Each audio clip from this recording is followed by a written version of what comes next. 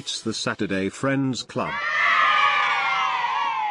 Hello, everyone, and welcome. Hi, how are you? It's a wonderful Saturday. I hope the sun's shining where you are. It might not even be a Saturday. You could be listening to this to any day of the week. The power. I mean, that's the great thing about audio, and that you're listening to a podcast of the Saturday Friends Club. Your, nostalgia podcast brought every week on a Saturday. It might not even be sunny at all. It might not even be 2017. Like, you could be in the future. I don't think they could be in the past. Well, I mean, they could. If they're far enough in the future, they might have invented a time machine by then. Oh, boy. And they're using it to listen to this podcast? Of all things, this was actually... We hid the codes. The codes are here. 18 Zeta 2 489. No. Save They're the world. listening to this podcast while they're time traveling, so they have something to be entertained by. As you're flying through the time tunnel full of clocks. Right. They're like, well... I'm not allowed to actually take any friends, but I will take my Saturday Friends Club. Yeah, so what did they care about in the year 2017? I understand that they still used water to bathe themselves. How weird. Not the 3 shells? Not enough of them. But yes, welcome back. We are your nostalgia podcast, be you a time traveler or not. I am Josh. We have Sabrina. Hello. We have Eric. You do? Mags is here. Yep. And we are covering Sabrina's choice for this week. Ooh, spicy. Tales from the Crypt. Because we're continuing on a Halloween binge. Wow, that waveform is amazing. Sabrina giving off her war cry before the podcast kicks off. Luckily, I got There was a really great Crypt Keeper laugh, and then you kept going, and now the compliment just feels weird. I mean, I was just kind of like, man, I'm so happy I set her levels low earlier. It's like on purpose or something. Yes, so we are still going into Spooky Ween, our lovely love of the month of October and all things. May we not forget also, enjoy yourself some Oktoberfest, some beverage. Which And remember not to engage in all of your sugar now, because one of the greatest holidays, which is half-price candy day, is coming soon. Yes. To a store near you. It's the best holiday because it comes 3 times a year. And then you have See All Your Relatives Day. Okay, who cares? It's about Halloween. Well, granted, this is about Halloween. That is the American See All Your Relatives Day, and then there's the Canadian See All Your Relatives Day. So we need to remember that for our Canadian fans, that theirs is earlier. Sabrina, theirs are in October too. When do you bust out the black lipstick? Oh, I always forget. I know that they're like Independence Day things. I don't really like lipstick. Okay. What we had 2 very different conversations going on. We were having fashion chat over here. I know, like lipstick talk and.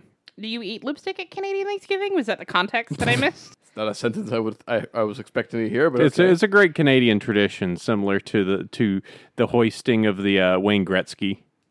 You build another golden Wayne Gretzky statue. But we're not here for spooky Wayne Gretzkys at all, are we? No, we're here for something much different. Isn't that right, Sabrina? Scary Yes. good hockey. the spookiest of sports that also starts in October. See, best month. Bang. Best month. But let's not talk about that. Let's talk about the thing that Sabrina loves. Tales from the Crypt.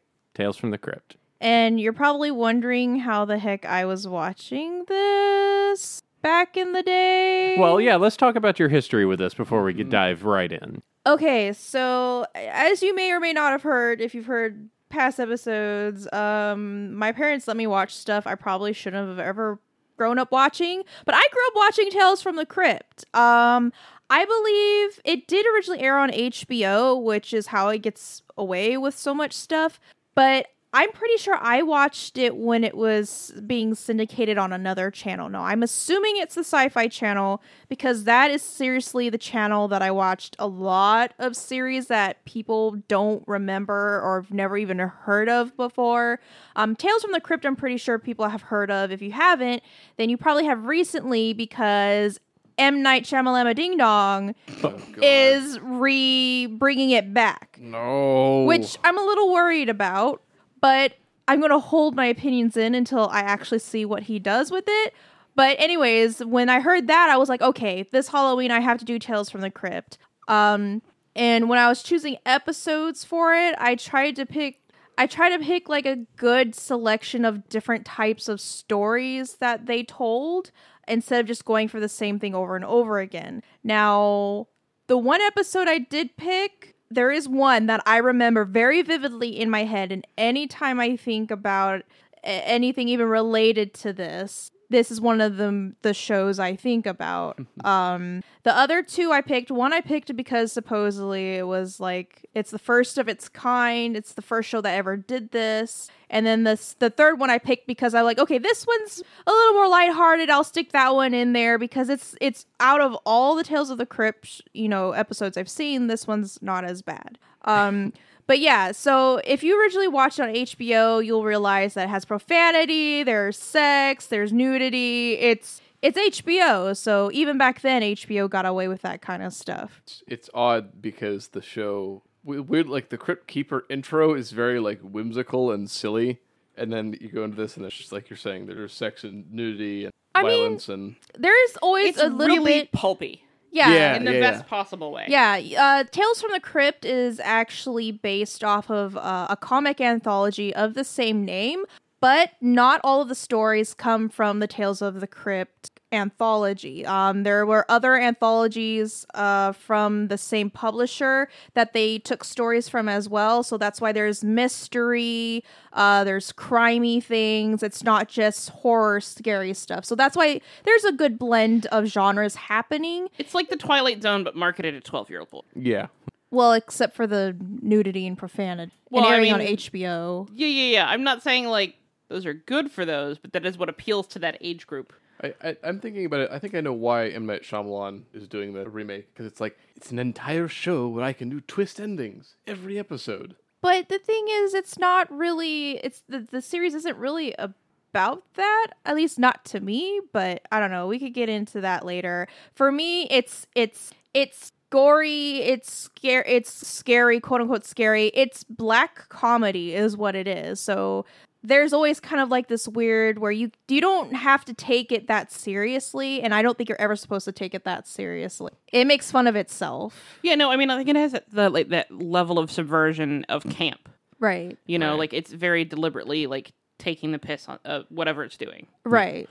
And that's why I like it. And I think even though I was a kid when I was watching it, it was never really that scary. I always looked forward to when Tales from the Crypt came on. It was always one of the shows I always looked forward to watching. And I don't know, maybe that's why I'm the way I am now, because I just grew up watching this kind of stuff. Living in an apartment full of skulls, yes. So I don't know. It's I don't know. I love it. And picking only 3 episodes was really hard because there were some like other really good ones that I wanted to pick and I thought were hilarious, but I don't know. I thought they were hilarious. I don't know if you guys would have thought they were hilarious. Okay, so let's see this. Nobody else has had any like dealings with Tales from the Crypt or had seen any before. Oh yeah, no, I used to watch this with my dad. Okay, so you have sort of like glorious, campy, like didn't need to think about it too hard, but had just enough thinking that if you wanted to think about it, you could, like that kind of like, and you could argue about it for a couple hours or whatever. Like my brother, my dad, and I would watch like this stuff or other stuff like this on the same time slot on Sci-Fi. So like, I feel you here, Sabrina. Yeah, I feel you. Like this was good, like silly, campy, ridiculous cheese ham and cheese sandwich, sort of like glory that like as a kid I loved. Right. Like I didn't like honest, sincere horror. Like I didn't watch like a horror or a thriller movie until I was like 25, 26. I was a grade A chicken. Like this sort of schlocky camp horror was like a lot of fun to me. Right. So I was super excited when I saw that you'd picked these episodes, like this show, and I was like, dude, yes. Sorry, Josh. No, you're later good. for the level. I've got that taken care of. I was like, dude, yes.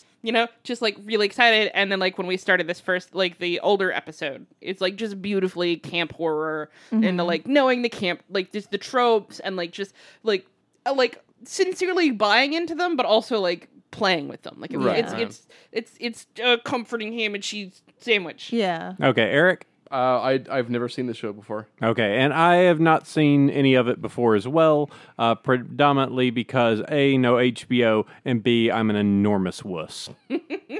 I think for me it was just never had HBO. Well, I never had HBO either. Like I said, I'm pretty sure I watched it later once it was syndicated. Yeah, I want to say like this was syndicated on Sci-Fi. I want to say it was part of like their Saturday block. Yeah, I'm pretty sure I saw it on I Sci-Fi would not too. have watched this in the dark. Good Lord. Like, if this had to air at probably, like, maybe 11 o'clock, because otherwise my grade A chicken ass would not have watched it.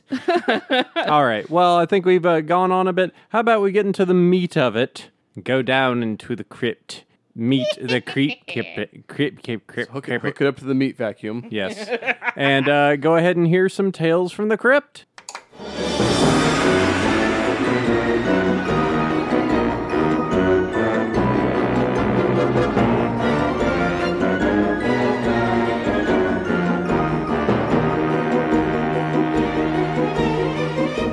All right, and there you go. Tales from the Crypt. Are you ready for some fucking puns? Are you ready for some great bad jokes? The dad jokes of Yeah. HBO. This is undead dad jokes. All right, so Sabrina, let's break it down. The 3 episodes that you chose. Do you want to go ahead and announce them now, and then we can pick through the bones? Yeah, sure. Okay, so the first one I picked because this is one I remember very vividly. I don't know what it is about anything that has to do with dummies, but they always really get to me. So I remember watching The Ventriloquist Dummy back when I was watching Tales of the Crypt when I was a kid. So I had to pick this one. And honestly, when I rewatched it again, I couldn't stop laughing towards the end. But yeah, so this was from season 2, episode 10. It's called The Ventriloquist Dummy. It was based on a story from Tales of the Crypt issue 28. It was directed by Richard Donner, and it starred Bobcat Goldthwait and Don Rickles. 2 comedy gold I'm mines. a nice guy. Yeah, so the synopsis for that one is: a young ventriloquist, played by Bobcat, wants to improve his craft and seeks out help from his old hero, Don Rickles. But he soon finds out about his own hidden secret. This did not go in a direction that I expected. Right. No, this was a good surprise. Yeah, that one was definitely a good a good weird one. And that was probably the goriest one that I ended up picking. The next one is from it's hard to look at the season 3 on episode 9, Undertaking Parlor. And this is also from Tales from the Crypt, this issue number 39, and directed by Michael Tao. And this one is a group of young local kids, played by Jason Marsden, Scott Foltz, Aaron Eisenberg, and Jonathan Key Kwan. I apologize if I mispronounce any. Aspiring to be horror filmmakers, break into the local mortuary in order to see a real dead body. However, they soon stumble upon a sinister conspiracy of murder and greed involving the town's pharmacist, played by Graham Jarvis, and a local mortician, played by John Glover, in which the boys themselves plan to expose by taking the law into their own hands and film evidence of the mortician's murderous dealings, all whilst the situation itself becomes quite very personal for one of the boys as he seeks to avenge his late father, who had died in the past from poison asthma medicine. And they say past, but it literally was a day or 2 ago. Yeah, that was a drop. Yep. And You Murderer, which is the 3rd one, I skipped down since it is season 6, episode 15. I got a lot to say about this episode. From Shock Suspense Stories number 14 by Robert Zemeckis and A.L. Katz. What year did this air? This would be 1995. 95. Do you have the synopsis up? Yeah. Go for it. Lou, a corpse who bears a striking resemblance to Humphrey Bogart, portrayed by him through archive footage, which, by the way, was the first time they ever did this in a show, tells a tale of deception, lust, and murder in a morbid homage to film noir. It also stars John Lithgow as Dr. Oscar Charles, Isabella Rossellini as his ex-wife Betty, and Sherilyn Fenn as his lover Erica, and Sherilyn Fenn was also in Tweak covered as well. Yeah, I was gonna say, and John Lithgow was in Memphis Belle. Yeah. So A lot of classics returning. And that's one of the things I really like about sort of Serve of the Week episodes, shows like this, is that you get to see a lot of these like glorious character actors who don't necessarily get to shine or be the star in any other vehicle, but like you get to see some like good Bobcat action in this. You get to see some great John Lithgow action. Yeah, it made it really difficult to pick which episodes to do because I could just pick the ones I remember, but then there were so many that had good actors in them or even good directors, and it's just like, it's 7 seasons to choose 3 episodes from. I mean, if you just look at the 7 seasons and just the collection of names inside of here, I'm just going to scroll my eyes. I saw Tom Hanks. I saw Michael McDowell. I see Tim Roth. I see... Tim Roth is one of my favorite character actors. Like, he's such a great, like, Weasley, twitchy kind of dude. Let's see. Go through here a little bit more. John Lovitz. John Lovitz is in here. Kyle MacLachlan. Eddie Izzard. Oh, wow. Yeah. Actually, the last season of Tales of the Crypt, they moved production over to England, so there you'll notice that it's going to be all British Iggy Pop. actors. Yeah. There are so many John Stamos / Arnold Schwarzenegger. Tia Carrere for those 9 people who were really into the 90s.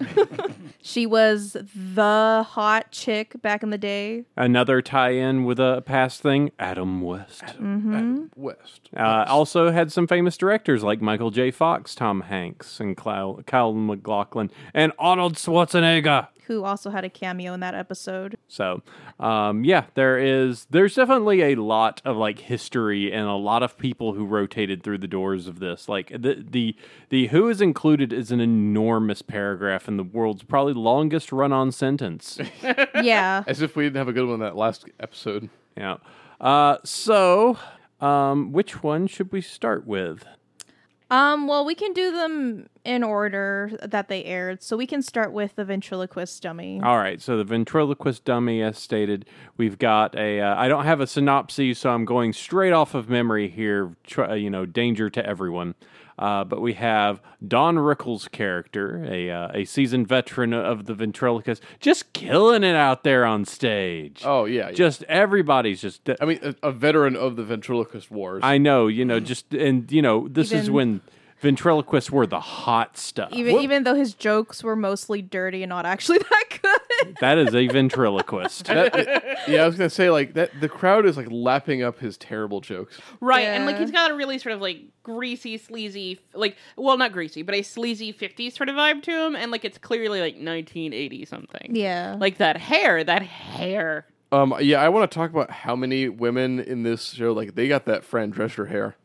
Oh my god, yeah. Yes, they do. Like, multiple, it's like Dreschers upon Dreschers in this episode. Hey, it was all about that big Aquanet. perm. Well, that it's like- big perm. it's a that perm- higher to hair, It's a closer to perm, God. but it's like worked forward, like it's like the bore of a tidal wave that just kind of loops over the top of your head. Yeah, because it's got to look puffy. It's like a hair facade. You got to look like a poodle. That was the point, to look like a poodle, I right. think. I don't know. Who knows? I'm just assuming. So he's up there telling these terrible jokes with this awful, gross, sleazy dummy of his. Yes, and just going like, hey, I've got this dummy. And the dummy takes a liking to a lady out in the crowd. Mm-hmm. And then there's a little bit of talk of like, oh, we should go out after. And like, no, we shouldn't. And Women then, are like hot for like 90s Don Rickles. And then the dummy's like, no, we should spend some time together. And Don Rickles looks real sad. Aww. And then there's the fire, and then a model house burns down. I don't know if you all saw that, but if you look at the actual, like, they do a very quick shot of the fire, and it's like that's a model. yes, Yeah. That's but like a tiny amount of flame. But we forgot to mention that earlier, Bobcat Goldthwait's character, a young boy, so happy and excited to finally meet his hero, gets to meet him, and Don Rickles says, if you can ever seek me out, and I'll give you some pointers, kid. And he's like, wow. Even though his mom's like, he's gonna be a doctor. Don't. I'm gonna guess that no child has ever said "golly gee." Like, that's not a thing that's ever been said. I think it only happens in movies. Maybe. I mean, I've never lived in the 1950s, so I don't know how that went. Man, well, Oh, Willikers. so one of these days I'll get into it. Maybe we should bring that back. Try and just to convince some kid on the school ground. whiz. Yeah, Jiminy- just Jiminy Mister? Jillikers. these are all the hot words, kids. These are the words your parents don't want you to know. Click through for the 7-slide slideshow. Yeah. So, as said, he gets to meet his hero. Obviously, it's just like, I'm going to become a ventriloquist. Like, that's a bad idea, but all right. This is a shitty dream, and you should give up on it immediately. So, as said, there's the fire, the model house burns down, And lady then it's dies. like 15 years later. He ages like 35 years. In 50. I know. He is 10 at most in the opening shot, and then 15 years later, and he's like balding with a ponytail. 35. Yeah, so That's Bobcat for you. But like, couldn't they have just advanced? I like also like the scene where they show him like practicing before the show. He has no ventriloquism skills. Right. Well, I think that's kind of the thing. He wants to be a ventriloquist and goes out there just drowning. Well, we're getting ahead of ourselves a little bit. So, pretty much several years later, we see Bobcat's character go and finally meet up with Don Rickles at his house. Knock, knock, knock on the door. I need to talk to you. No, go away. Opens the door, finally gets inside and starts asking, the usual rather pointed questions to Don Rickles of like, so things kind of changed that night, huh? You seem to live in a crazy Unabomber cabin now. How's that going for you? You seem to be isolating yourself from everything you've ever loved. So I should invite you 3 hours away to the open mic, right? Even though you see that my hand is wrapped, and it's obviously I can't be a ventriloquist anymore. You look like you live in a set from the X-Files. Yes, so that's another thing. Don Rickles this entire time is wearing this black sleeve over his right hand. Just like, oh, whatever, I just got this thing. My hand is injured. Yeah, I think initially you're supposed to be given the idea that he burned it in the fire that happened 15 years ago. So I think that's what everyone's assuming. But it's Tales from the Crypt, so that's not quite the case. There's gotta be a twist to it. So Bobcat's like, hey, Don, come see my ventriloquist act. And Don's like, I'll think about it. But then lo and behold, he shows up because for some reason he feels like... I don't know. He feels something. I mean, it's. I could understand that. It's like, hey, this is somebody I know the craft. I like the craft. It's. It's. I could see it. He's being a nice guy. And then, as we said, Bobcat goes up there and kills it. Yeah. No. Literally. He kills himself. He might as well have died on stage. Honestly confused me. 'Cause, like, I know the idea is like he's supposed to suck, but he acts like in the 15 years he's never learned how to be a ventriloquist or has never been on stage. Never been well, it was his first time on stage. Yeah, that was his first time. In 15 years? Yeah, well, he said something about he wanted his first time to be on the stage that Don Rickles' character had been on. Oh, I missed that. Yeah. Wow, that's bad. Yeah. So He's bad at his job. But granted, he went out there, he had zero material. No, he had no joke. Yeah. His lips move. Yeah, he was really super awful at actually being a 15 ventriloquist. years later, did not understand the base part of his craft. But granted, that was also the most brutal crowd ever to have been assembled by Yes. anyone. Well, but it's like a bunch of people in like a roadhouse bar, roadside like bar, but everyone's dressed up real nice. It was a very confusing crowd. Yeah, it's like that bar scene from the Vanilla Ice movie. It's just Yeah, it's the teenage hangout. Yeah. But there's ventriloquism instead of like Vanilla Ice. just hanging out and dropping fat rhymes. He's got he's just like dry humping a woman in front of everyone else. Down by law. And if I can pull it back to Vanilla Ice, I'm gonna do it. But yeah, was that he ever happened. on Tales of the Crypt? No. If he could have, it would have been amazing. That would have been fucking fantastic. It would have been like when Justin Bieber was on CSI, I'm sure. Yes, he has not been on this. Perhaps maybe M. Night Shyamalan can fix that. Was I also wrong in that, like, when they show the first woman, she's got that friend dressed her hair, and then it's 15 years later, and then, like, everyone's, like, the next one comes in, and she's, like, even more, poodle-haired. There's no showing that, like, time has changed at all. Right. Like, The time jump is 15 years, so it has to completely encapsulate the 80s. So maybe it's a woman, it's, like, the first one, the 80s, and then 15 years later is now, and it's like she's just like, I'm gonna do like a throwback haircut. I'm gonna get a perm. I'm gonna go to the ventriloquism club. It's gonna be great. This was still This was still 1990, 1991 when this was filmed. I think. Yeah, the 80s hadn't yet died. Yeah, so the big hair thing was still going on even then. Well, then 15 years prior would have been like the late 70s. I think there's some problems. I mean, of all the things we want to worry about, it's the women's hair. Oh, I'm very worried. all right, so as said, he dies on stage more or less, and by die he doesn't actually die. He just tanks up there. finally meets back up with Don Rickles and is just like, so how'd I do? And he's like, were you terrible. know how you did. You were awful. And he's like, oh, you should stop being a ventriloquist. And he's like, oh, okay. And then Don Rickles looks over, and there's that pretty lady who had moments before asked for a drink, and his hand Was trembling. compelling him to walk over.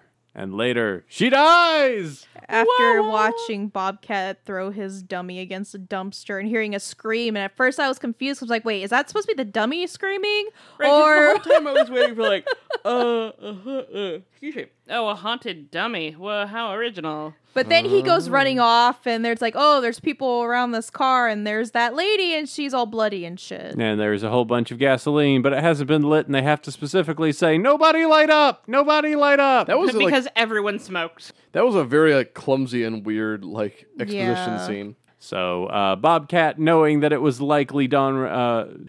Somehow his drawing character. a line between that and the previous fire from 15 years ago. Well, he did kind of like just bolt out of there, so it seemed just a tiny bit suspicious. I don't think they knew who it was that bolted out of there, though. Well, I think he knew that he had left. I'm beginning to think this episode might not be just 100% solid. So he goes, confronts him in his house, and goes like, I know it. You set the fire. You did it like you did it. He catches Don Rickles like junking up, like, that's my About to morphine. inject some, yeah. Yeah. Yeah.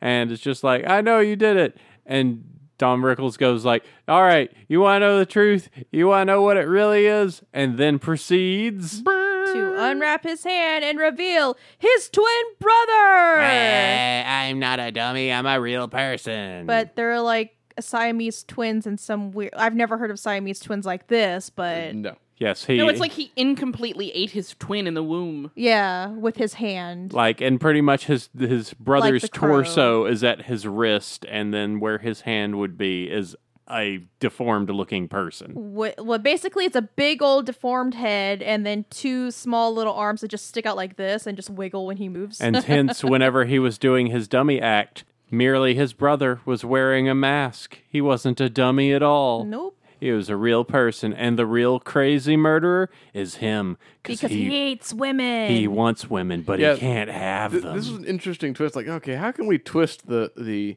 haunted doll gimmick? Like, I know he's a murderous misogynist like hand thing. Person, yeah.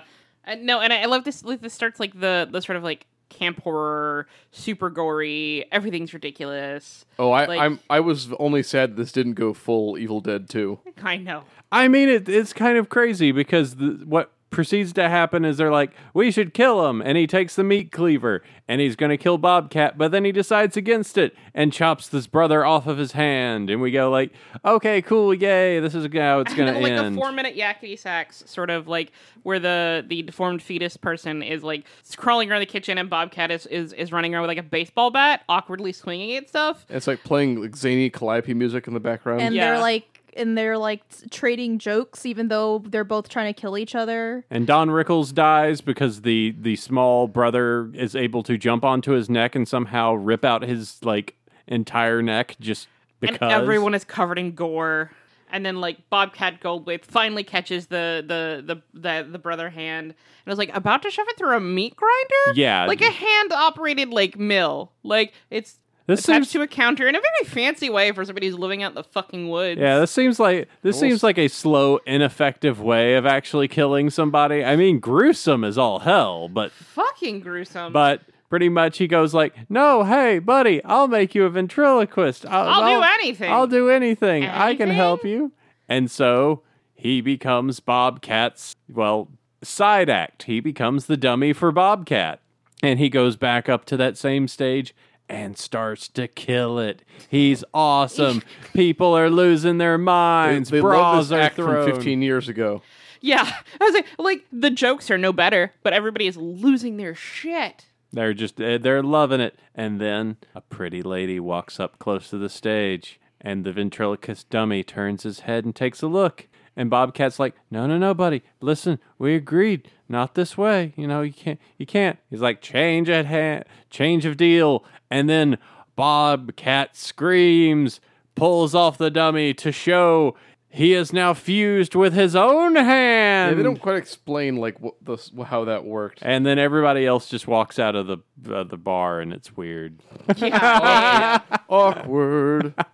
Oh, you guys, you ruined the mood, Bobcat. Never mind. We're not gonna. Your weird body horror like ventriloquist act. Right, and like it's not like it doesn't look like he cut off his own hand and sewed the human on. It looks like he fused it into his own hand because like there's fingers now where there didn't used to be. Yeah, it looks like it just fused, which means he was just kind of like stubbily sitting on his fist. It's weird. So, and that's the ventriloquist dummy. Sabrina, your feeling after seeing it again from so long? I thought it was hilarious. Is that what you thought as a kid? No, I was scared. I did not like that episode at all. When I was a kid, it scared me. Anything that involves dummies or dolls freaked me out when I was a kid. This is some heavy-hitting acting for Don Rickles. But just those jokes that the stupid like conjoined twin or whatever was throwing while he was being attacked, it was just hilarious. And oh my god, the meat grinder scene. Oh my god. Again, yeah, there was some John Carpenter like puppetry at work here. All right, the other end of the table, the peanut gallery. What were your feelings?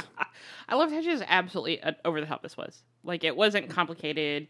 It was really quite simple, and like there's some things where you're like, oh, thematically this makes sense, but like thinking it through, you didn't provide me any answers. Like, how did Bobcat Goldthwait get the dude on his hand? Like, but like this is also might be the most subtle acting I've ever seen Bobcat Goldthwait do. I was only like this for a little bit. Yeah. So like, it was fantastic. Like, it was maybe a little bit more gory than I would really like to watch, but like, as hey, I'm watching a couple of these to talk about with my. It was a good time. Yeah, I'd say that. I agree. I was like, this was weird. Like thoroughly gross out in that sort of like garbage pail kid sort of way. Yeah, it was pulpy and weird. I think it was just like, all right, this is fine. If everything is like this, I can enjoy it. So.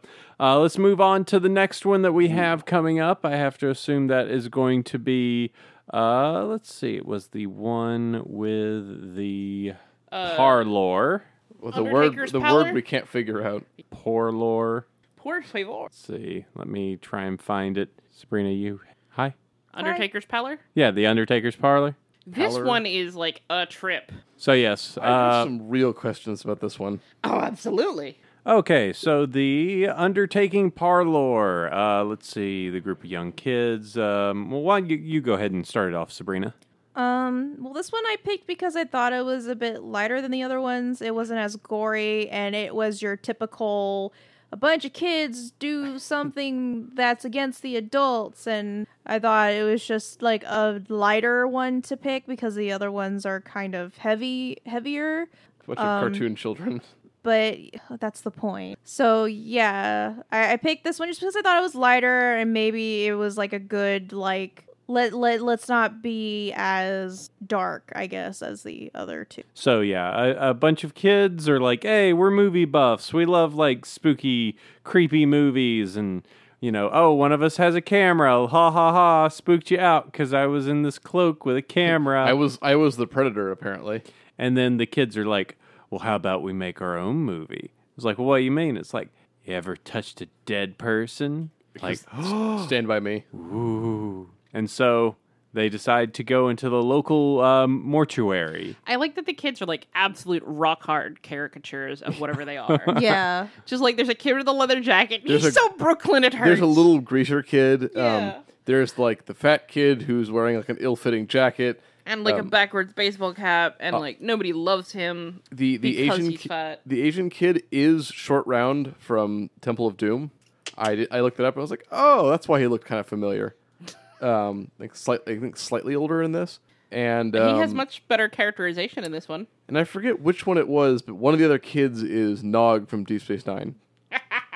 So there's some 90s kids actors working in this episode. Oh yeah, no, this is so 90s. It's so good. So they enter the mortuary to take a look, pull back the piece of cloth over the body that had been lying there to find out it was their librarian. They were like, oh, we didn't even know she was sick. Like the worst dummy ever.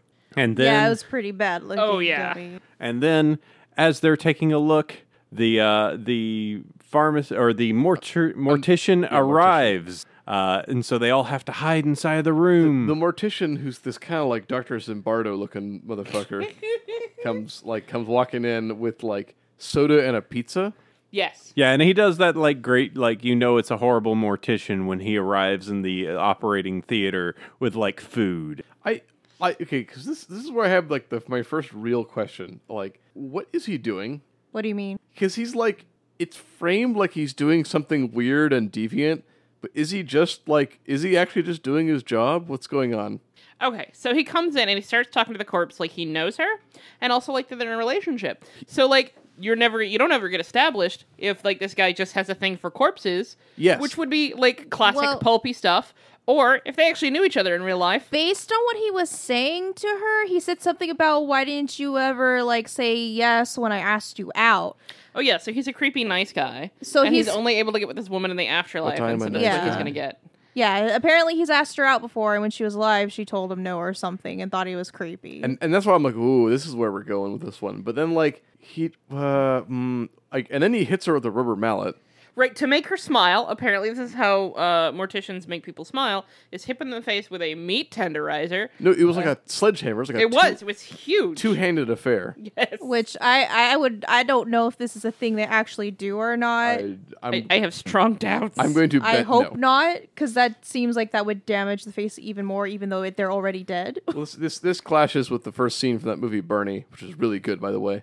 And then we have the mortician sticking a tube into her side as a whole bunch of fleshy, gross, decayed body bits go They into show this. it later, and is he just preparing the bodies for the display? Like, so removing gut pieces can be part of how you prepare a body. Right. It depends on how you're preparing the body for viewing. Yeah. So I'm wondering, like, are the kids watching it? Are they just grossed out because it's like a dead body and he's like removing guts and stuff? Yeah, well, plus it smells. Like when you cut up someone's guts, it's going to smell. And I mean, he's also being like weird and casual with it, of just like, and now time to grab some pizza and have some Pepsi. I thought he was Let's gonna... take a carefully placed sip of this delicious Pepsi Cola. Yes. Pepsi paid big for this product placement.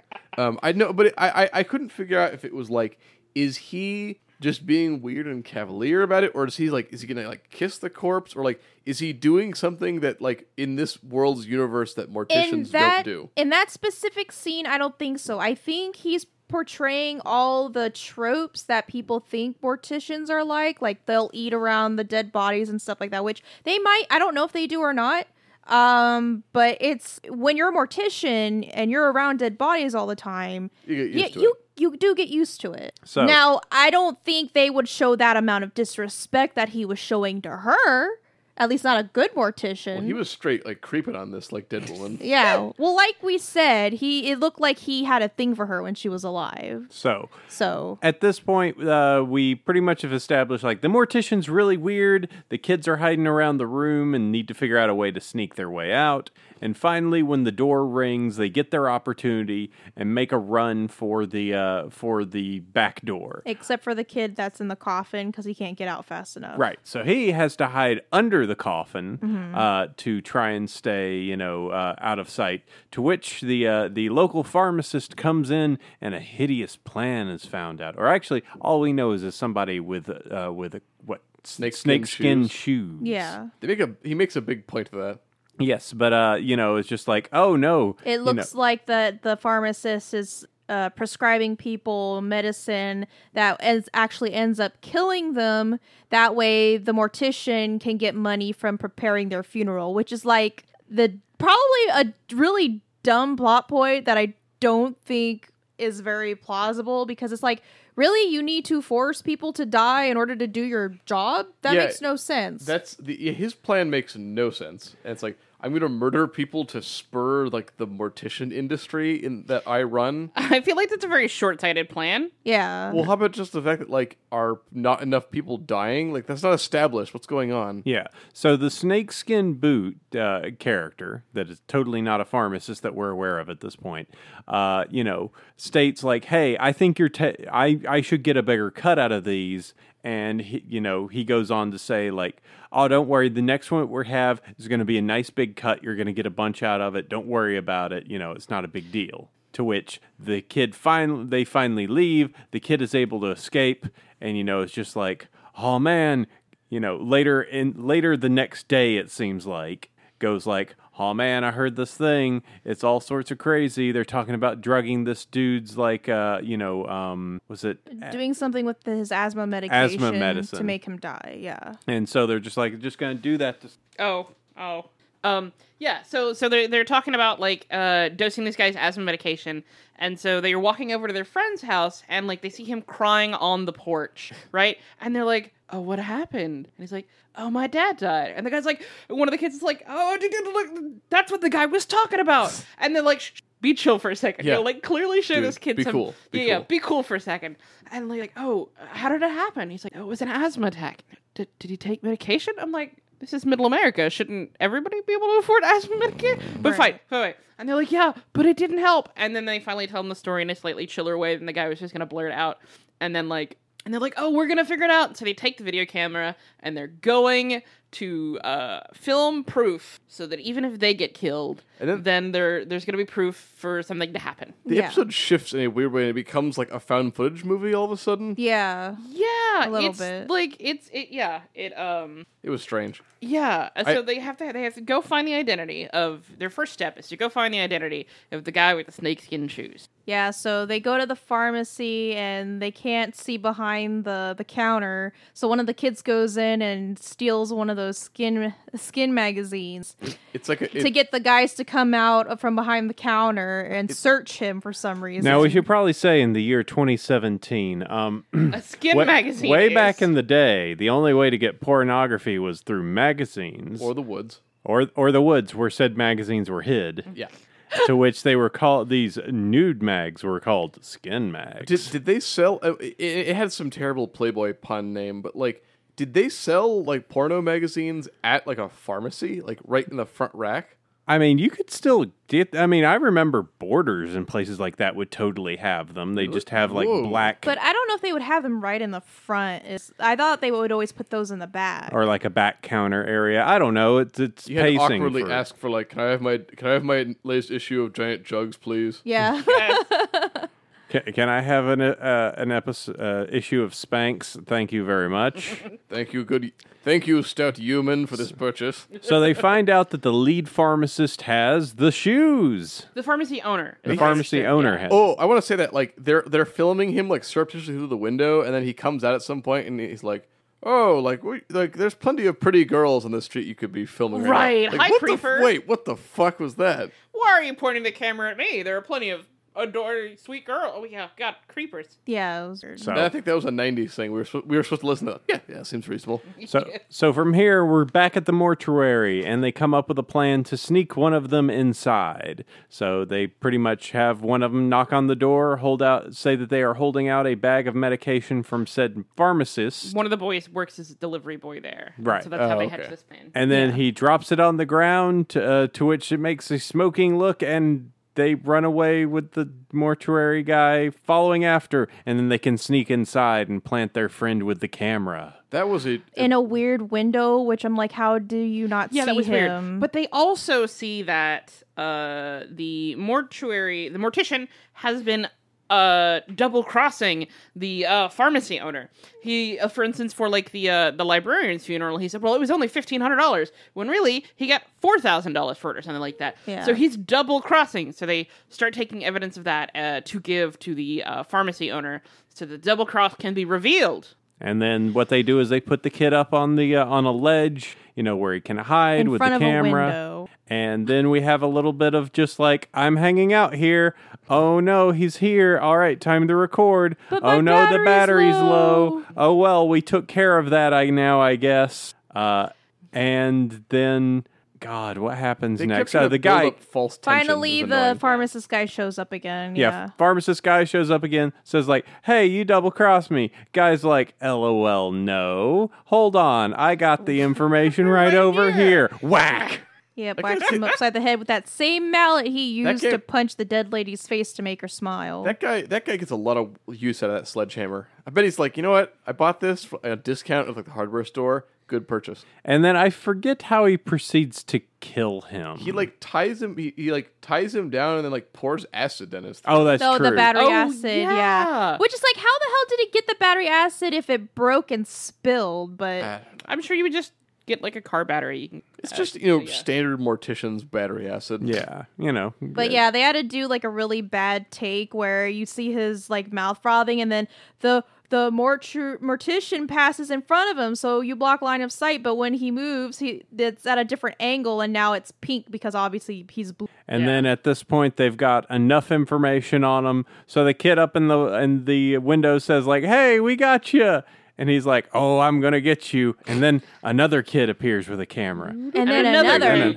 And another. All four And of another. them. All four appear with their cameras saying that they're going to take him down, to which the guy's like, no, you you're give me going those down." cameras. I'll shoot your friend here. Well, first he pulls out like A knife. a weird looking knife, and then he like grabs the guy's gun. And they're like, "Oh, right, there was a gun here." And to which all the kids are like, nah, this don't scare us at all, bro. And proceed to roll the giant sheet, the weird circular table on top of him.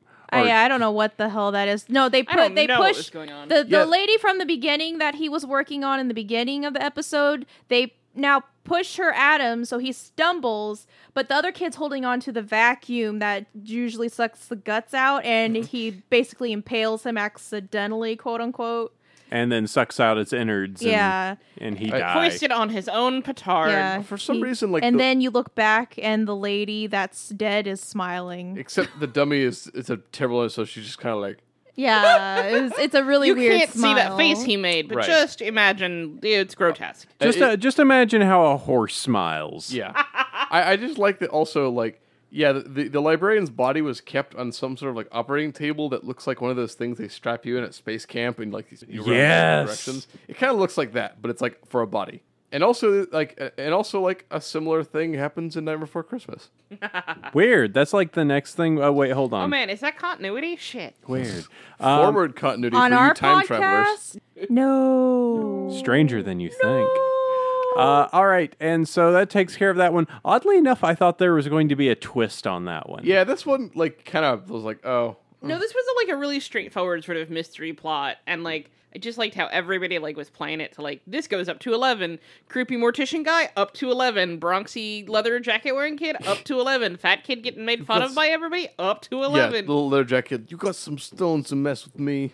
See, I Kinda almost thought that what was going to happen was they were going to take that part at the beginning where it's like, oh, you want to make a real movie? And it turns out that all this was just like them playing a prank on one of their friends, like to make them think that that all this was happening so Yeah. that they could get like a real scary movie out of it. It It feels would like have you been could. an amazing, elaborate plan for a bunch of 12-year-olds. I know. But I mean, No, I'm saying that would have been amazing. it just seems like you could have done more to juice it because there's not really like there's a hint of a supernatural ending to this, but it's mostly just like, oh, we found this like weird creepy guy who like is making money by killing people. Okay, whatever. We found this terrible, corrupt plot in our small, wholesome town. Right.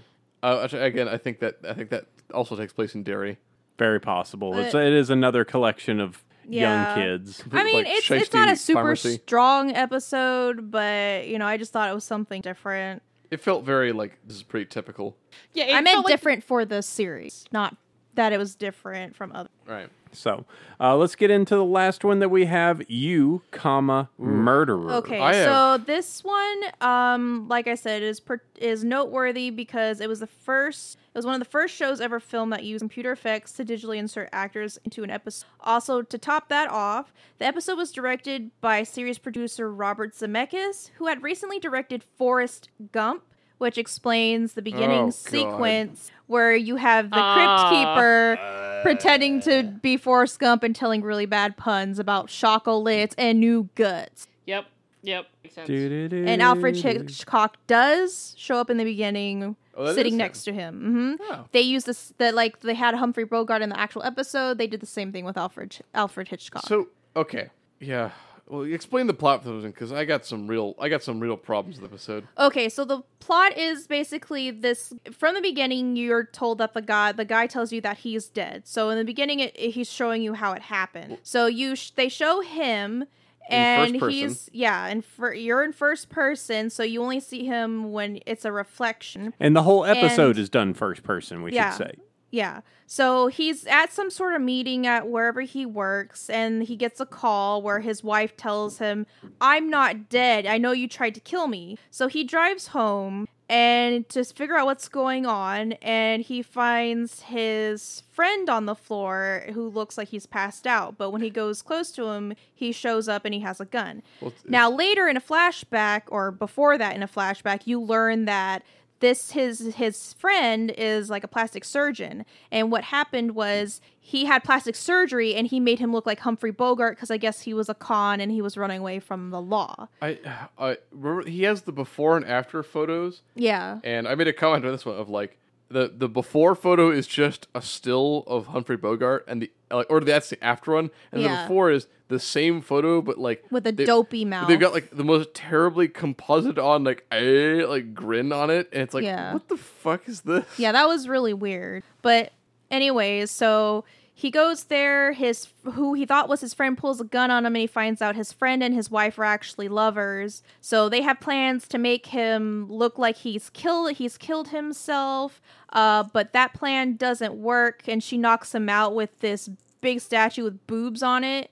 So they're freaking out because they're like, now he has nipple indentations on his head. So now they're trying to figure out a better way to make it look like he killed himself. Well, he's dead, but he still can see and hear everything from Yeah. first person as the corpse. Yeah, because he's like, there's no white light. I'm still here, and I can feel everything. And they're dragging his take body, and A lot of pains to like give you reflective surfaces to see Humphrey Bogart's face in. Yeah. Right. Like at one point they hang him in a closet, and like you see the mirror in front of the closet as you're looking somewhere else. So you can see Humphrey Bogart swinging on like a coat hanger or something. And it's just And a stoic face because, you know, he's it's just... dead. well, And he's he dead. sounds like Humphrey Bogart, and the whole time he's dead, he's like making cracks, and he's just like talking like he's from Just Humphrey looking Bogart. at you, kid. Yeah, You know. Yeah, they make lots of references to. What time period is it supposed to be? Because the cars look modern and the phone looks modern, but like His assistant's hair is very 80s. is very 80s. But then like his 90s, but yeah. he goes to his apartment and his wife is dressed like Carmen Sandiego, and like Yes, it's in she is. black and white, and it suddenly becomes Well, very noir. And I'm like, Okay, what the fuck is happening? well, yeah, it's supposed to be like film noir, but the lady that plays his wife, I guess, is the daughter of. Everyone in this episode is someone Oh you yeah, recognize. here we go. This Isabella Rossellini is what she's doing is she's parodying her mother, who apparently she looks a lot like Ingrid Bergman. Oh, that's her mother. Oh, Yeah, Ingrid Bergman was her mom, so she was parodying her mother. well, and she's the character. She plays the female Oh. lead in Casablanca. And she was also in an Alfred Hitchcock thriller So this movie is like layers upon layers of references. of really old film noir references. This yes. feels like, I don't know if any of you have seen Dead Men Don't Wear Plaid. No. Oh, it's a Steve Martin movie in which they insert him and some other actor. Like, they insert Steve Martin and a ridiculous story about a dead cheesemaker into a bunch of old noir films. And as somebody who had never seen any, when somebody proudly showed me Dead Don't Wear Plaid, I was like, that was really interesting. I don't understand what's going on. Or like, you're Right. looking at me like, this is especially clever. And I feel like I'm missing something. And if you don't know a lot about, or at least a little bit about film noir, watching this movie is a lot like, this looks like you... I can tell that you think you're clever, but I don't know why. Yeah, my overall problem with it was just like why. We'll get into it. Keep going with the plot. We'll do the breakdown. Okay, well, Erica, who I guess you also find out was his lover at one point, or what is his lover, because his wife was thinking he was cheating on her, shows up because she noticed that he left so quickly, so she came to check up on him, but the other two get her to leave, and then they somehow get him into the trunk of his car, and they drive him somewhere, and I guess they have plans on burying him so there's no body to find, so they don't have to worry about making it look like a suicide or anything. Just bury him, and then the hope is they never find his body. So they pull him out for some reason and prop him up in the car while they're digging his grave. And Erica, I guess, followed them, and she pulls a gun, and she's like, I'm going to call the police, but she can't get through to anybody, so they kill her. Yeah, worst police ever. They're like, all of our lines are busy. Like, all of your lines are busy. Yeah, that makes no sense. On 911? What? Yeah, but I guess when they shot her, they also shot Lou, the main character, which causes him to fall over and hit the stick, which causes the car to start rolling down the hill that it's on, because they had to bury his grave at the bottom of a hill. They've got the body stashed in the car, and he says like, "Good thing she was a good enough shot for it," because like he kills her, and the bullet like severs his neck. His spine, and so he Yeah. falls and he releases the parking brake, which then proceeds to crush Oscar and Betty. In the grave, by the way. I want to ask about that one because like the car just rolls over them, and when they show the police later, the car looks like it's been launched from a catapult and it's just like pinned them into the ground. No, at, like, it's in the grave that they dug. Right, but it's like the back end is sticking out of the ground. Well, yeah, that's because because they there's a dug grave. and Oh. the car rolled. I don't think the physics of this work out. Well, I that don't think was it does. that was what they were trying to show, though. It was like they rolled, they fell, it pushed them into the grave and crushed them. Okay. Is what it was trying to illustrate. But also, I like how they looked at the car in terror and kept backing up instead of moving to the side. yeah, Right. people do that all the time, though, in film. I mean, that's- yeah, no that's one true. ever thinks to run to the side when Just you jump out of the way. Yeah, just get out of the way. Don't run straight in front of the thing you're running from. It's So I don't know. Maybe people really are that dumb. I don't know. Yeah, I mean, I guess I'm unpacking, but I just like because the car was moving so slow, you could tell. You were like, just take 2 steps to the left, John. Let's go. Also, I just noticed that when they died, they were facing the car. Yeah. So they would have been running away from the car, gotten into the like the pit, and No, I turned don't- back to look No, at the car. They didn't run No. into the pit. The car pushed them into the pit when it hit Well, them. then they would have had to They were rotate running- while. They were, Well, no, they I were understand backing that up part. slowly. Oh.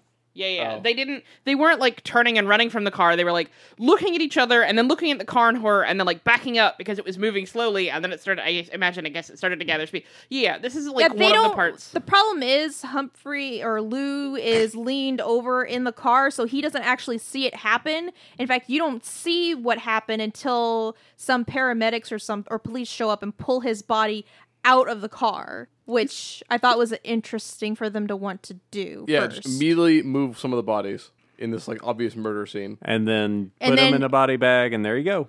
Well, and then he goes, well, and I'm still here. There's no light, and blah blah blah. And then he goes, you know what? You're gonna know soon enough. Ha ha ha ha ha. Oh yeah, and the paramedics look at Ew. him and one of them says, "Hey, does that guy look familiar?" And you go, "Nah." I just, Yeah. and he's cracking wise all the way to the end. Yep. So, what are your feelings on it, Eric? Because you obviously have some. Why? Why? Why? Why was this Is necessary? why is this episode Casablanca? Like, I understand the interesting challenge of like, okay, we're gonna whole cloth make an episode and the main character using like old footage. I get that technical challenge, interesting. Why is it Casablanca? Like, why is it Humphrey Bogart and we've got like Ingrid Bergman's daughter? Like, why? It didn't like Casablanca and everything did not have any relevance to the story at hand. Okay, well, here's the thing. Every single episode is based on a anthology comic. This Sure. came from Shock Suspense Stories number 14. So I guess if we want to know the answer to the question, we have to find the original story it was based off of. I guess, but like, I get the impression that I don't think any of the Casablanca stuff was there, and they're just like, you know what, it'd be cool if we could do this. Well, Dead Men Don't Wear Plaid came out a couple years earlier, and I feel like it was the film version. Right, but it's just that idea. But like the idea of using Humphrey Bogart and having a bunch of Casablanca references, like why? Okay, hold on. I don't know if we And so it was odd. And I will say this is funny. This must have been a thing in the '90s where someone did this, and everyone's like, "Oh, we gotta do that too," because there's a Deep Space Nine episode just like this, where the crew of Deep Space Nine go backwards in time and they take place in the Trouble with Tribbles episode, and these are the same technique, where they've been composited, like they're doing things in the background of that episode. So this must have been a '90s thing. Let's see. I'm doing a quick search as well alongside Sabrina. So let's see if any of these pop up a whole bunch And of go. disgusting ads or anything. Let's see. The whipping, the blunder, you murderer. Doesn't mention anything about Humphrey Bogart, at least from the synopsis. So it's odd, and like the compositing I thought was actually like pretty good for the time. But there's Yeah. a couple spots where it's obviously a still. It's supposed to be him in a mirror, but it's an obvious still photo of Humphrey Bogart. Yeah. So he's just There's kind of like, a couple places where you're like, oh, that's actually, that was really skilled. Somebody Right. didn't really like spend a lot of work doing that. And sometimes you're like, you're reflecting a still photo on like something that's kind of round. Good job. yeah. buddy. And Erica, his like secretary / like affair, is Audrey Horne from Twin Peaks. Twin Peaks everywhere. A lot of Twin Peaks today. So it was an interesting episode from that technical aspect, but I was mostly just like, why?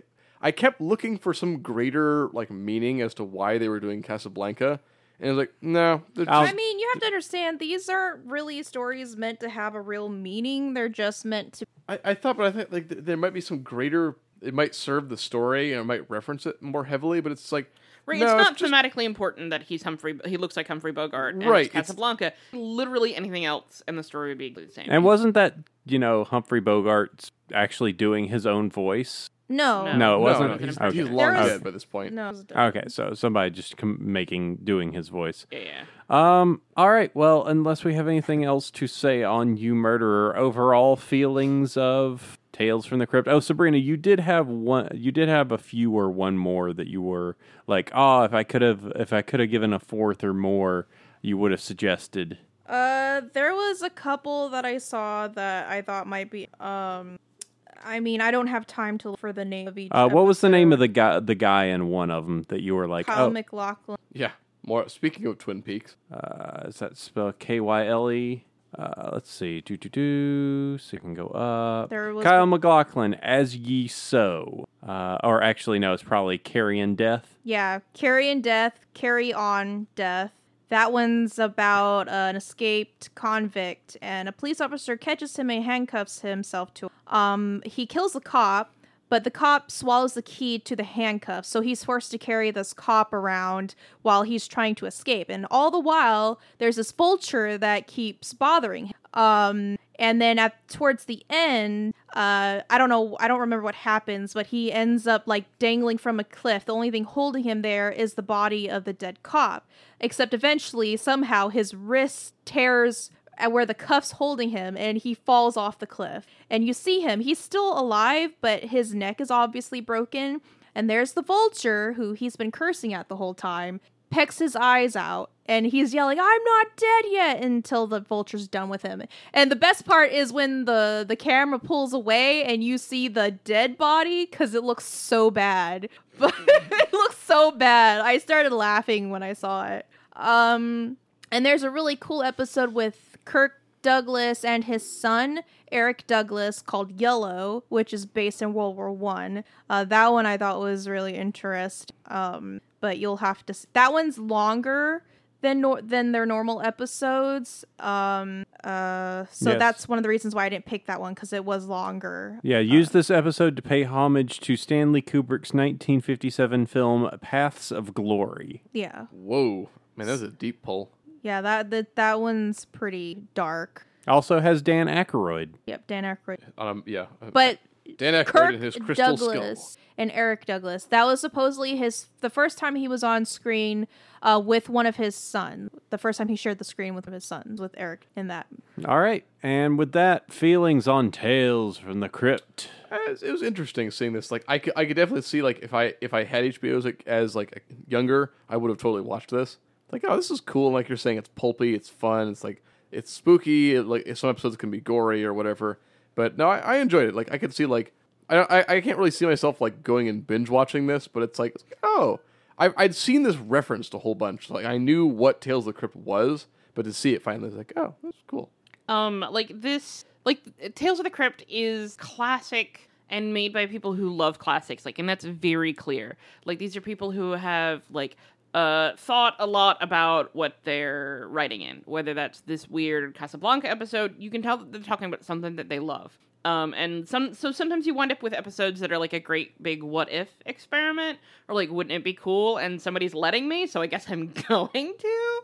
But like, I just love the sort of passion and enthusiasm shows like this bring to this is, like you said, it wasn't something I would go and binge watch. I might pick a couple episodes to watch with my friends, and I have really fond memories of watching it with my dad, and like in an environment where oh, these ideas are kind of cool. They're really outlandish, but that's not anything actually against, they didn't need to be realistic, just had to be kind of cool. Yeah. And I like that sort of young nerdling enthusiasm, and I just have a lot of fond memories, and it was good to go back and watch it as an adult who's a little bit less afraid of watching scary things and just seeing how campy and ridiculous and lovely they are. Yeah, I could see this back in the day, like being something that would have spooked me out, like completely out. Like I was a vulnerable little boy, but you know, see, I was just a grade 8 chicken. yeah, you know, and obviously we didn't have HBO or you know, and I wouldn't have looked for it anyway because it's just like, why would I want to watch that when I have video games? Yay! I mean, Video games won't scare me. I didn't really look for it either. I watched whatever my dad had. And it was late at night, so you knew it was neat. Yeah. So, but yeah, I watching it, I'm like, all right, I gotcha. It's one of those things we're finally seeing. It's like, oh, okay, this was what was behind the scary door. You see what I did there? Wow. And your feelings? Yeah, I still like it. It's fun. It's gory. It has a lot. I don't really ever. I mean, it's 30 minutes. It's less than 30 minutes. standard 22, yeah. Yeah, so I don't go into it expecting it to be amazeballs. But it's interesting. You did say in your research that there was a bunch that did not hold up whatsoever. Like you did say that there were ones that you did go back to that you were like, I watched it a little bit and just it wasn't gonna. I feel like Funeral Parlor or whatever it is isn't like it's the one that holds up least of the three. Yeah. For me, like the effects are a little goofy. Like you can tell that the thing they're fascinated one of the things that they're fascinated by is like camcorder technology. And now that we have a phone always with us, like that one's less inherently interesting. Right. Whereas like classic movies are always going to be kind of cool, and like dolls are always going to be motherfucking creepy. Well, okay. They're dead bodies in any of the pretty awful. Like I said, the one where they show Kyle MacLachlan's dead body and obviously a dummy, it looks bad. But other than that, some of their other effects turn out pretty cool for the time. Yeah. All right, last call for Tales from the Crypt. Cool show, lose the Crypt Keeper. Okay, the Crypt Keeper is the best friggin' part. Disagree. Shots fired. Disagree. That's why it's called Tales from the Crypt. You have to have an attachment to all the stories, otherwise it makes no friggin' sense. I understand he's the framing device, but he needs to like have more setup, like just one really good pun, and like no, that's not the point. He's like, supposed What is it? He tells bad jokes. He's supposed to tell bad jokes. That's the point. well, keep it to one. No. Really sell it. Just No. juice it. One really good one. No. Not like rapid fire, like No. 8 lame ones. No. Josh, I think we need to split them up. It just sits That's there. the best part. I just want to see. I want to see that part of the Crypt Keeper where he's just like, and this time, no, I can't do it that way. All right, come on, you've got this. You've got this. You've got this. That was the winter of my You're discontent. You're a professional. You've got this. Don't let the jitters get you. You went to school for this. Fuck it, do it live. You've been doing this for 500 years. It's fine. He sounds like the monarch. Yeah, while we just see the vulnerable side of him, he's just like, I just want people to accept me. Where's my Emmy? I want to say that he's there were not like the Crypt monarch. Keeper crossovers with other like camp horror stuff, but I don't remember any. Well, there was I feel like I saw him, that puppet, in Elvira once. supposedly there was a kids show that featured him, which There was a cartoon. Oh. Well, there was an actual kids show which apparently they used the same puppet for. But I don't know if it was like a competition or something stupid like that. But I never heard of it before, which I thought was weird because, like, I don't even know what channel it was for. Let's see. Tales from the Crypt Keeper, an animated series aimed at children. Yeah. Yeah, that would be it. But wasn't there also a game show they used him for? I'm looking at one thing at a time. Let's see. Tales from the Crypt Keeper and New Tales from the Crypt Keeper. This was a show on around, oh boy, when was it first aired? Go down here, 1993 to 2000. But was it like the same old like Tales from the Crypt, or what were those shows? Telling different horror stories to the viewers, each with a lesson to be learned. The Crypt Keeper has rivals, the Vault Keeper, and the Old Witch, who continually try and steal the show from him. Wow, I don't think I've ever seen anything for shows. I did not remember that until this moment. It was. So did you see it then, the animated series? Yeah, I want to say it was either on Fox or Cartoon Network. It shows here that it was YTV in Canada and ABC in the United States. Okay, I was completely wrong. But it was I want to say it was on ABC's Saturday morning lineup. It was on CBS from the 2009 to 2000 run when it was renewed. 2009? Sorry, 1999 to 2000. Oh, wow. Weird. Let's take this thing and make recent. it for kids. Well, I mean, like it's like that, like sort of. It's got like a schlocky urban legends. I totally see this. Like you would just Right. tone down the gore a little bit, this is and still that- make it but- like more gross out humor. Oh, okay. I was gonna say like tone it down. Are you afraid of the dark? Yeah. Well, I mean, less scary and more like gross out, as I remember correctly. Oh. With a slightly urban legendy sort of like emphasis on like don't do dumb shit like wander in the woods in the middle of fucking night. I know I'm Right. cursing a Don't- lot. I'm really sorry, Josh. No, it's fine. I'm showing Sabrina images of the Crypt Keeper, who is green and I want to say You he's know like what? I light, might wispy have- blonde hair. I might have He seen looks like he's that. on Space Ghost Coast to Coast in that shot. That's so weird. Huh. Wow. And What a shot. I know there were movies that were basically where he told there was one where he told 3 different stories or something, and then supposedly they had 3 full movies that were supposed to be connected in some way, and they had 2 that came out and one that was never released in the US until years later, and when it was, they didn't release it as part of the Tales of the Crypt trilogy that they were doing apparently until later. So there's definitely movies. I think I've seen one of the one of the ones where they had like 3 different stories, but I don't remember. So, are you still saying get rid of the Crypt Keeper over there? He's not going to change his mind. Make the Crypt Keeper great again. No. He's never great. But he was. Oh, hey, I have good news. What? The M. Night Shyamalan reboot isn't going to happen. Yeah. But that means no more Tales from the Crypt. Well, But for no more- now. But then Shyamalan also won't be like he needs to be. they in even dir- made a trailer for it, though. That's what confused me. They A lot made of it things like it was get- a thing. Yeah. A lot of things get like announced and then Shyamalan- removed. Yeah, no, this was announced just in June. TNT is not going to move forward with the series according to legal rights issues. Shyamalan really Oh. needs to like be in director's jail forever. Like he needs to stop being allowed to make movies. Well, He wait. does better when he's a producer, I've noticed. Well, wait till we watch Sixth Sense because I actually want to go back and see. Ooh, but that was a good one. I know, but I'm wondering how good is it Is actually? it? Yes. Is it one of those movies that like we go back and we will see? Is it still good? Yes. Also, we could watch Signs and I could scream and scream was and never good. scream at that movie. That was I- never good. Ugh. No one likes that movie. I never, when I first watched it, I didn't understand what was happening. Like, that I had movie. to go back and watch someone else to explain the movie for me to understand what the fuck happened. The aliens are vulnerable to the thing that is most on this Yeah, planet. it's literally in the air. It Yeah. makes up 70% of the surface. But that is not this. That is something else. It is a feature almost unique to this planet alone. And you want to know what else is a feature unique to this planet alone?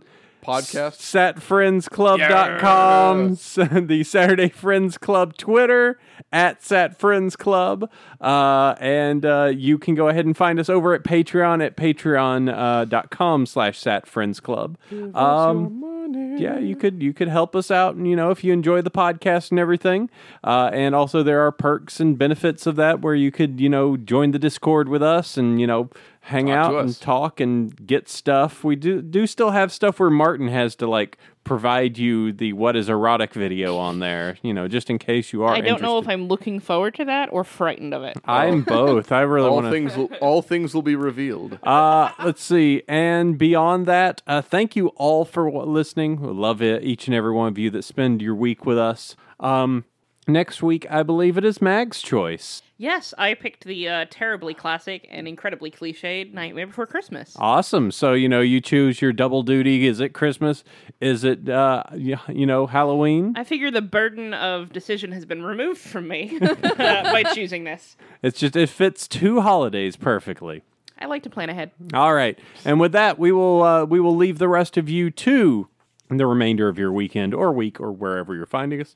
So let's go ahead and take care of this. Sleep well, everyone. Good night, ghouls and guys. Yeah.